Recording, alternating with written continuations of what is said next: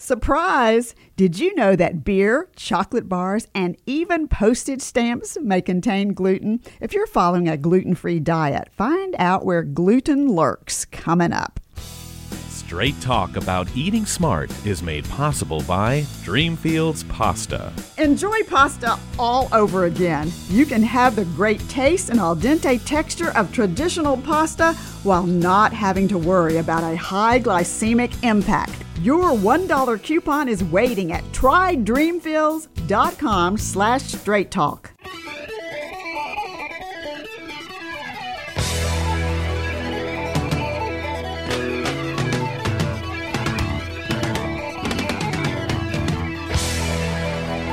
If you need some help navigating the rocky road of eating well, ooh, that sounds delicious, registered dietitian and nutrition expert Dr. Susan Mitchell makes it easy. Straight talk about eating smart is your go-to source for all things food, fitness, and healthy living. Gluten can be hiding in beer, chewing gum, and even spaghetti sauce. Hi, I'm Dr. Susan Mitchell. I'm not a nutritionist. I'm your nutritionist, here to help you make smart decisions based on sound science. But I'm also a foodie, love to eat. If you've been diagnosed with celiac disease or gluten sensitivity, then you already know that you must avoid the protein found in wheat, rye, and barley, referred to as gluten. One issue that may not have been addressed with you is the potential for constipation. You're probably saying, really? But Susan, you don't know the problems I've had with bloating, gas, and diarrhea? Now you're saying constipation may be a problem? Yes, and here's why. When you start a strict gluten-free diet, many of the symptoms you had from consuming gluten start to disappear. Well, this is the good news, but you're also removing items from the diet like granola or high-fiber cereal or whole wheat bread. So your fiber intake drops. This often results in you getting constipation. So as you transition to a gluten-free diet, you have to start to think about, where is my fiber going to come from? And think about dishes like beans, made from beans, black beans, whatever type of bean that you like, from flaxseed, and grains like quinoa and buckwheat, or nuts and seeds. Plus, many gluten-free products are now adding fiber sources. So when you start comparing products, look at the labels and compare grams of fiber per serving. Now is the time to become a label sleuth. It's a smart move since gluten hides in all types of products beyond wheat, rye, and barley. According to registered dietitian Bonnie Taub-Dix, author of the book, Read It Before You Eat It, if you follow a gluten-free diet, always be vigilant about reading labels, especially because many manufacturers change their products and they don't notify the public. So something you might have enjoyed previously may now be unsafe because gluten has been added. So where does gluten hide? There are many, many places. I want to give you a few examples, and then I'll put a long list in my blog at susanmitchell.org. So where does gluten hide? Processed foods like deli meats and hot dogs. And while we're at it, I want to talk about toasters and toaster ovens. Whether this is at home, in your dorm room, wherever, it's probably the best idea to have your own toaster or your own toaster oven. Otherwise, you've got to designate, okay, this slot in the toaster is gluten-free and this slot is not, and the top shelf of the toaster oven is gluten-free and the bottom shelf is not. Otherwise, as soon as someone sticks their wheat and gluten-containing products into your toaster slot or your toaster oven, then you have cross-contamination and are going to have a problem. So be sure to think about that. Then things you might not think about, like malt vinegar or soy sauce, tomato paste, and spaghetti sauces. Even veined cheeses like blue cheese can have gluten. The imitation seafood, the surimi, can include gluten.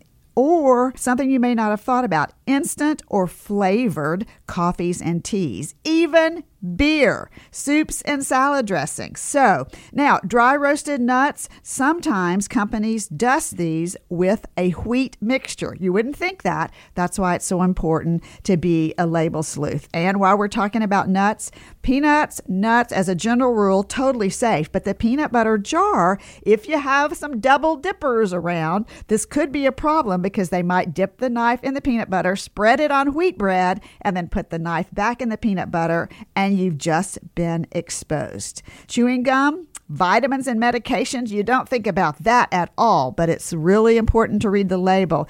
Even the co-worker's candy jar, yes, because a lot of the little pieces of candy, different chocolate bars and such, contain gluten. Okay, I want to share some terms that mean gluten, but first, a quick break. Don't go anywhere.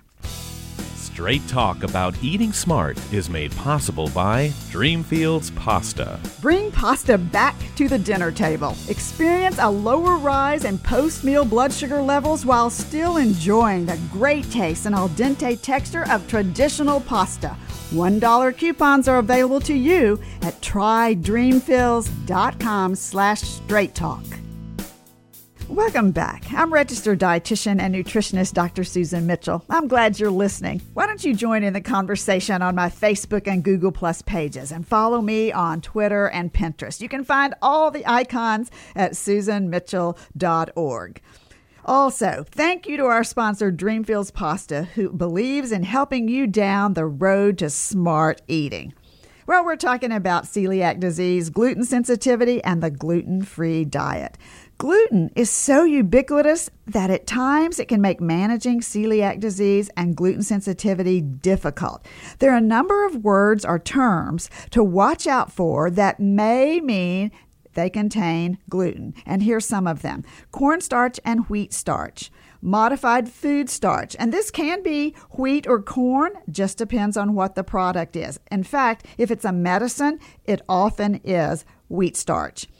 Emulsifiers, stabilizers, natural flavor, artificial flavor. You know how you look on the back of an ingredient, the back of a container, and you look at that ingredient list and you see the words natural flavor, artificial flavor, and you're wondering, just what does that mean? Well, oftentimes that means gluten. The same thing when you see the word stabilizer or filler. So if you're not certain, either choose another product or email the manufacturer and ask them. Because if it doesn't say gluten-free on the label, good chance those words may mean that gluten is hidden there.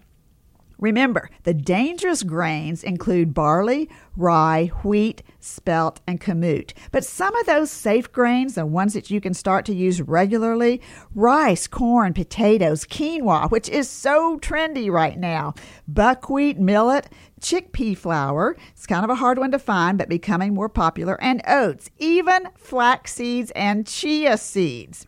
Recently, I attended a seminar sponsored by the Peanut Institute, and you're starting to see the availability of peanut flour. And this is a good one to bake with. It is gluten-free, it's high in protein, and it's low in fat. So try this if you're doing baking as well. A little bit hard to find, but many of the specialty stores that cater to gluten-free now have a variety of flours. You use it as a 1-to-1 ratio, meaning the same amount of peanut flour that you would use if you're using an all-purpose flour in baking. And also, don't miss this.